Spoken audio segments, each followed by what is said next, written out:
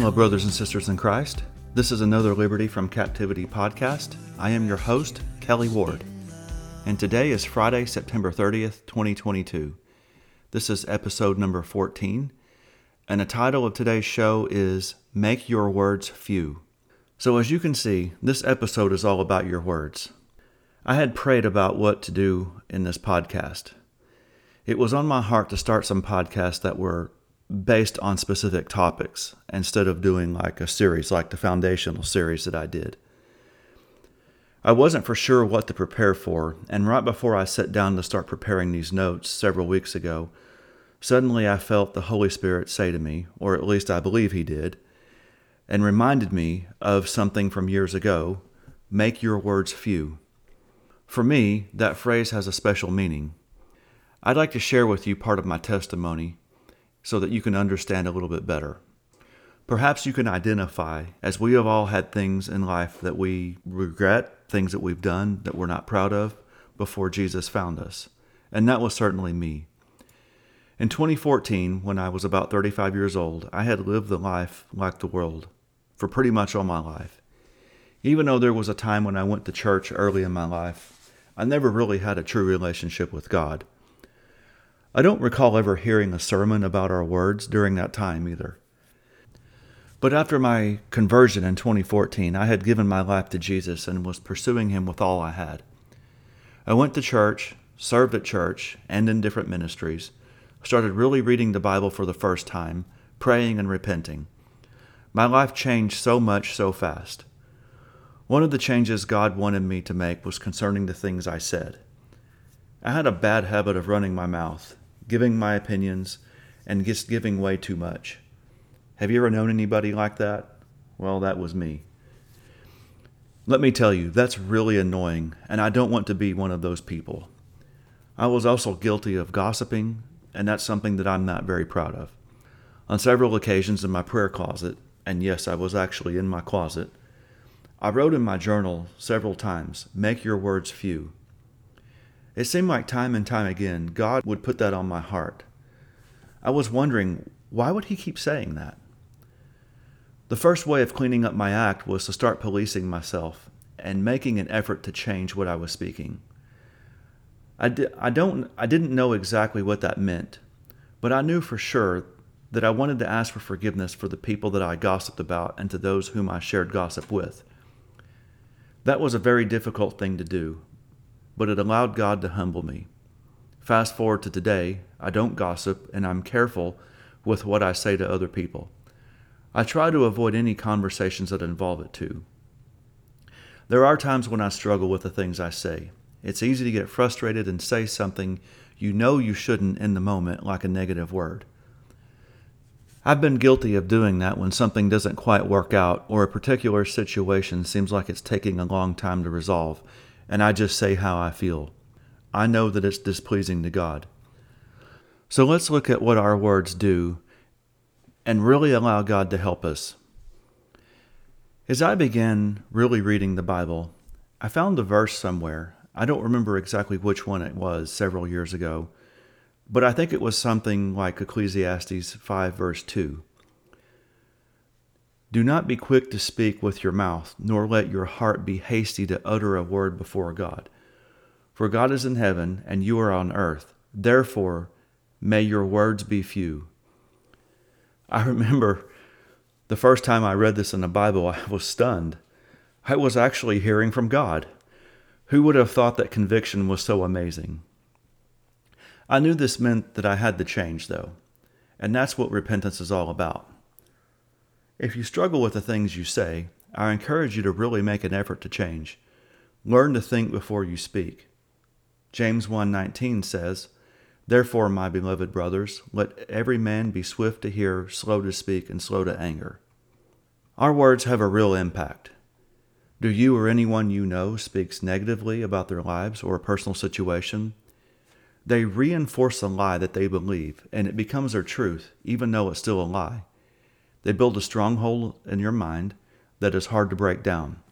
For me, I came to the realization that I was complaining and proclaiming a lie about something that I have been praying for.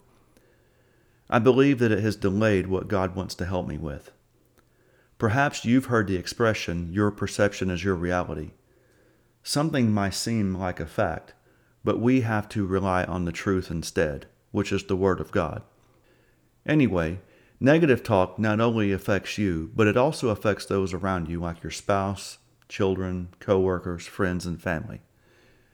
They create a contaminated environment, spiritually speaking, and a negative atmosphere is off-putting. Maybe you've been around negative people and felt something in your spirit. Something like nails on a chalkboard on the inside of you. Those words are speaking lies and death. First of all, don't get into agreement with what they're saying. Second of all, if this is you, ask God to help you to change your thought patterns and speech. Instead, speak life into your situations. Proverbs 16:24 is a good place to start. Pleasant words are as a honeycomb, sweet to the soul and health to the bones. There's something about our words that literally affects our souls and our health. If we were to say the opposite of this verse, then unpleasant words are bitter to the soul and unhealthy to the bones. Do you want to be healthy and get rid of diseases in your body? I think we all would say yes to that. So a great place to start is with what you speak. So in this teaching, I want to give you a progression of what happens and the consequences of our words. I want you to understand the things that we say may have a spiritual root, can be your flesh, or a combination of the two. I definitely put emphasis on getting the flesh under control, because self-control is a fruit of the Holy Spirit. It's always good to address spiritual reasons so that getting the flesh under control is much easier. But part of your spiritual growth with God is also in self-control. There are some ministries that I follow, and I can see the comments that people post. I'm greatly disturbed at what Christians say and how they act towards each other. I heard a phrase from Dr. Michael Lake from the Kingdom Intelligence Briefing say this phrase, and it's perfectly fitting: biting sheep. It grieves me to see Christians tearing each other down, arguing and backbiting with each other. That's exactly what the enemy wants you to do, by the way. Now, I'm not saying that I have arrived and that I'm better than anyone else. Believe me, I'm learning just like the rest of you. But I had to learn the hard way and see firsthand the impact of my words on myself and other people. I've had to make amends with people that I offended. And if you ever want a lesson in humility, ask for forgiveness from people you hurt with your words. In fact, I highly recommend it because it's a way to close doors and allows the other person the opportunity to forgive, basically putting the ball in their court. But this is another topic for another day, God willing. When you're willing to submit to God and allow Him to take you through the sanctification process, one of the things He will likely work on are your words. What I want you to get out of this is to grow in spiritual maturity so that you can go higher in Christ Jesus. I've heard it said that God loves you too much to leave you right where you are. If you feel like you're not growing or not getting promoted, then consider examining yourself, study the Word about it, pray, and be willing to get sanctified by changing what you speak, or what you write, or both. If you want God to trust you, then show Him you are serious and committed to changing. With that, let's look at what the Bible has to say. I'd like to give you several key points about our words. Number 1, your words determine your outcome in life. They can steer you in different directions and they can wreck your destiny in God. If you're not careful, these words can literally kill your anointing. James 3, verses 3 through 4 says, "See how we put bits in the mouths of horses that they may obey us, and we control their whole bodies. And observe ships. Though they are so great and are driven by fierce winds, yet they are directed with a very small rudder wherever the captain pleases." Now, if we were to look at that in context and go read James chapter 3, verses 1 through 12, it's referent to becoming a teacher. But I think it's safe to say that all Christians should be willing to allow this to change them. Anyway, in this passage of Scripture, James makes the observation that a small rudder on a ship steers the whole ship.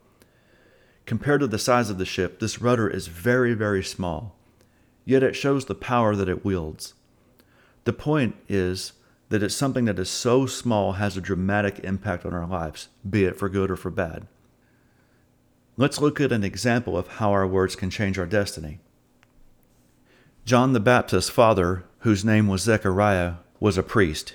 He was righteous before God according to Luke chapter 1, verse 6. He served in the temple by burning incense. Luke chapter 1, verses 11 through 20 says, "Then an angel of the Lord appeared to him, standing on the right side of the altar of incense. When Zechariah saw him, he was troubled, and fear fell upon him. But the angel said to him, 'Do not fear, Zechariah, for your prayer had been heard, and your wife Elizabeth will bear you a son, and you shall call his name John.'" So right there you see that he had been praying for a child. Resuming in verse 14, "You will have joy and gladness, and many will rejoice at his birth. For he will be great in the sight of the Lord, and shall drink neither wine nor strong drink. He will be filled with the Holy Spirit, even from his mother's womb. He will turn many of the sons of Israel to the Lord their God.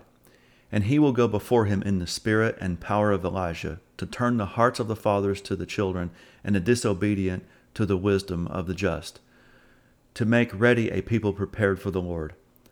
Zechariah said to the angel, "How shall I know this? For I am an old man, and my wife is advanced in years." The angel answered him, "I am Gabriel, who stands in the presence of God, and I was sent to speak to you and to bring you this good news. And now you will be silent and unable to speak until the day that these things happen, because you did not believe my words, which will be fulfilled in their season." So what went wrong? What happened? He spoke here from his heart and was guilty of unbelief. Unbelief can completely derail your destiny. Unbelief could be an entirely different message, but let's look briefly at it. Matthew chapter 13, verses 54 through 58, which reads, "When he came into his own country, he taught them in their synagogue, so that they were astonished, and said, 'Where did this man get this wisdom and these mighty works? Is he not the carpenter's son? Is his mother not called Mary? And are not his brothers James, Joseph, and Simon, and Judas? And his sisters, are they not all with us? Where then did this man get these things?' And they took offense at him. But Jesus said to them, 'A prophet is not without honor in his own country and in his own house.'" And this is the point I want to make here in verse 58. "And he did not do many mighty works there because of their unbelief." Now, it's not that God can't do anything when we're in unbelief. Of course, God can do anything, right? But keep in mind that God gave us free will. God will never violate our free will. So when we are in unbelief, it ties God's hand, and you won't receive what you need from him. This is how words can determine your outcome in life. And remember how I said that our words can wreck our destiny? We can look at Job for that. Job chapter 22, verse 28 says, "You will also declare a matter, and it will be established unto you, and the light will shine upon your ways." Your words can become a curse if you decree or declare something that isn't true and doesn't line up with the Word of God.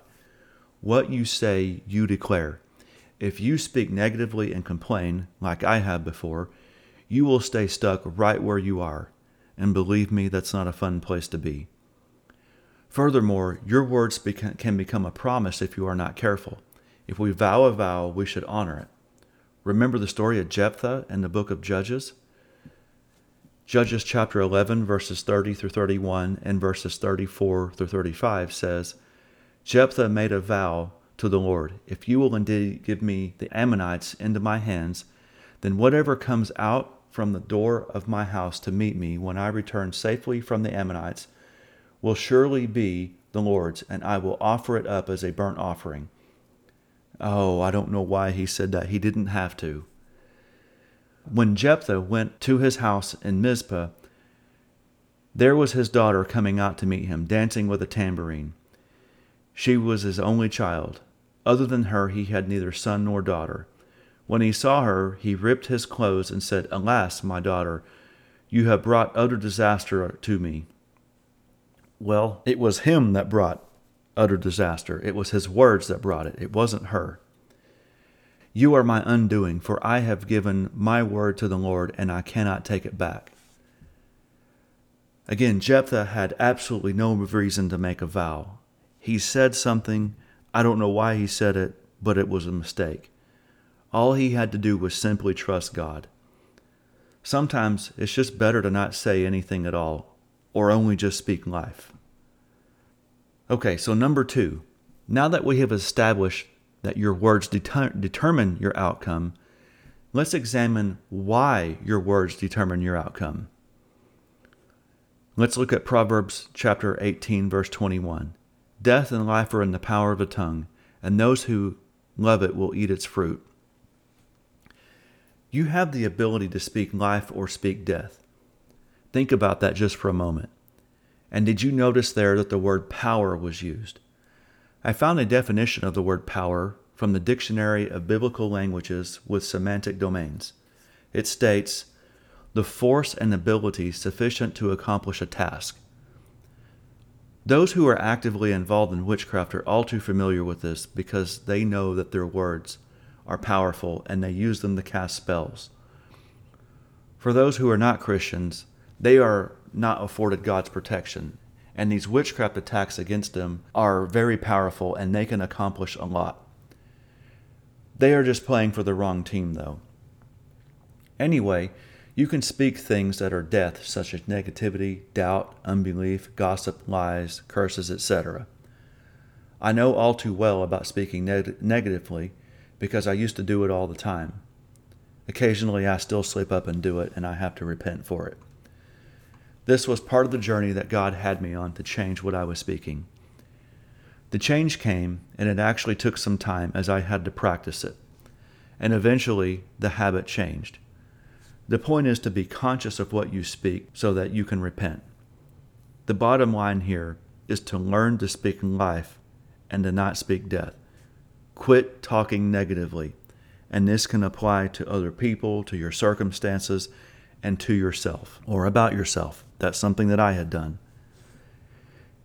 And going back to Zechariah for just a moment, what was the consequence? He essentially had a zipper put on his mouth. Why? Because he had the ability to speak negatively and abort what God wanted to accomplish.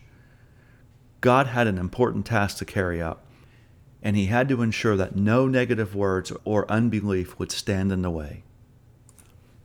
Number 3, now that we have established that your words determine your outcome and why they do, let's dig a little bit more to see why you speak what you speak. It's important to understand the root of the matter so that your outcome will be much improved. Jesus had something very profound to say about this in Matthew 12, verses 33 through 37. Either make the tree good and its fruit good, or else make the tree corrupt and its fruit corrupt. For the tree is known by its fruit. O generation of vipers, how can you, being evil, speak good things? For out of the abundance of the heart the mouth speaks. A good man out of the good treasure of his heart brings forth good things, and an evil man out of the evil treasure brings forth evil things. But I say to you that for every idle word that men speak, they will give an account on the day of judgment. That's kind of a sobering thought, isn't it? For by your words you will be justified, and by your words you will be condemned. So as you can see in verse 34, that what we say comes from our heart. According to the Greek-English lexicon of the New Testament, popularly known as the BDAG, named after the authors, the heart is, quote, center and source of the whole inner life with its thinking, feeling, and volition, end quote. This sounds very similar to the popular definition of the soul, which you've probably heard as the mind, will, and emotions. Your soul and flesh are what needs work following salvation, because at salvation, your spirit man is made perfect. To crucify your flesh, as Paul said, you will need to get your heart and soul in line with the Holy Spirit. Why is that? Let's look at what Jeremiah had to say. Jeremiah chapter 17, verse 9. The heart is more deceitful than all things and desperately wicked. Who can understand it? That's why it's important to know what the Bible says and to listen to the voice of the Holy Spirit. I can say that this is something that He is working with me on. Yes, it's uncomfortable, but when I look back, it was so worth it. It was much easier, too, after I went through further deliverance for some things recently. And that's why deliverance is so important. So I've given you a lot of information, and I would like to give you some solutions. The journey to changing your words goes beyond simply what you say. Of course, that's a good starting point, is learning to police yourself. I think it's obvious by now that we must speak life instead. Remember that God spoke this world and the heavens into existence by His words when He said, "Let there be light," in Genesis chapter 1, verse 3. God created everything with His words, and after each He said, "And God saw that it was good." Can your family, friends, and coworkers see that what you speak are good too? How are your words creating life? So how do we change what we say? How do we speak life and not death? Here are some suggestions. Number 1, pray and ask the Lord to show you what you need to change.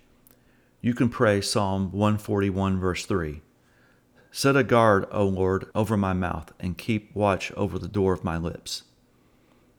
Number 2, get delivered of as many demons as possible. This helped me tremendously. I cannot overemphasize that. Number 3, examine your heart. 2 Corinthians chapter 13, verse 5. Examine yourselves as to whether you are in the faith. Test yourselves. Do you not know yourselves that Christ Jesus is in you, unless indeed you are disqualified? That word examine, pirazzo, means to scrutinize or to prove. This is something that you are to do yourself. Of course, the Holy Spirit will show you, but you must look within yourself. That doesn't mean that you beat yourself up and you criticize yourself. You just look, you examine. Number 4, crucify your flesh. 1 Corinthians 9, verse 27. But I discipline my body and bring it into subjection, lest when I have preached to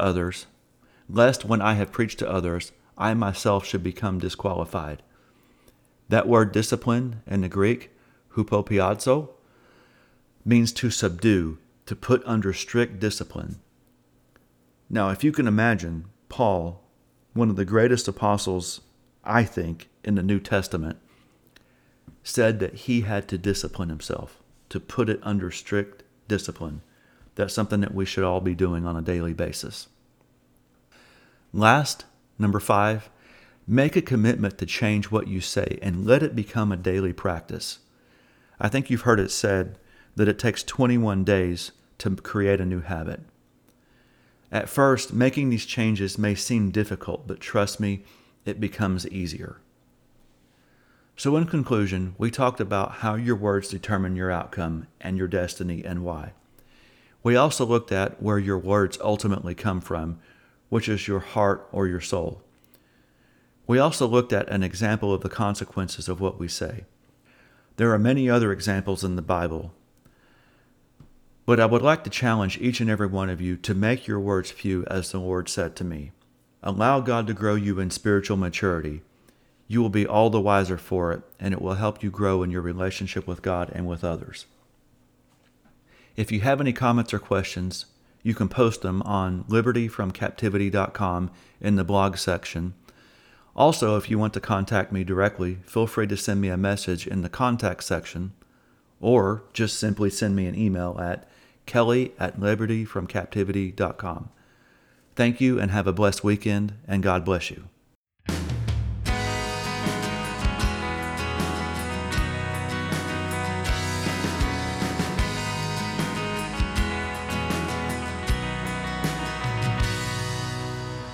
When life keeps falling and wonder where He is in all this mess, He's right there to guide you.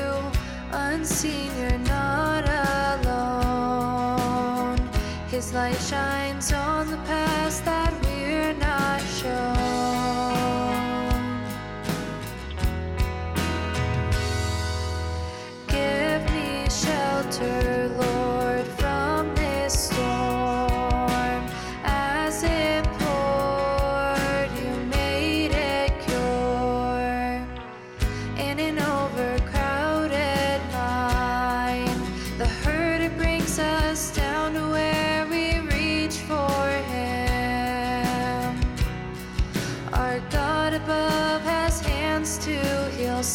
us from our faults and fears, giving us the peace that we so desperately need.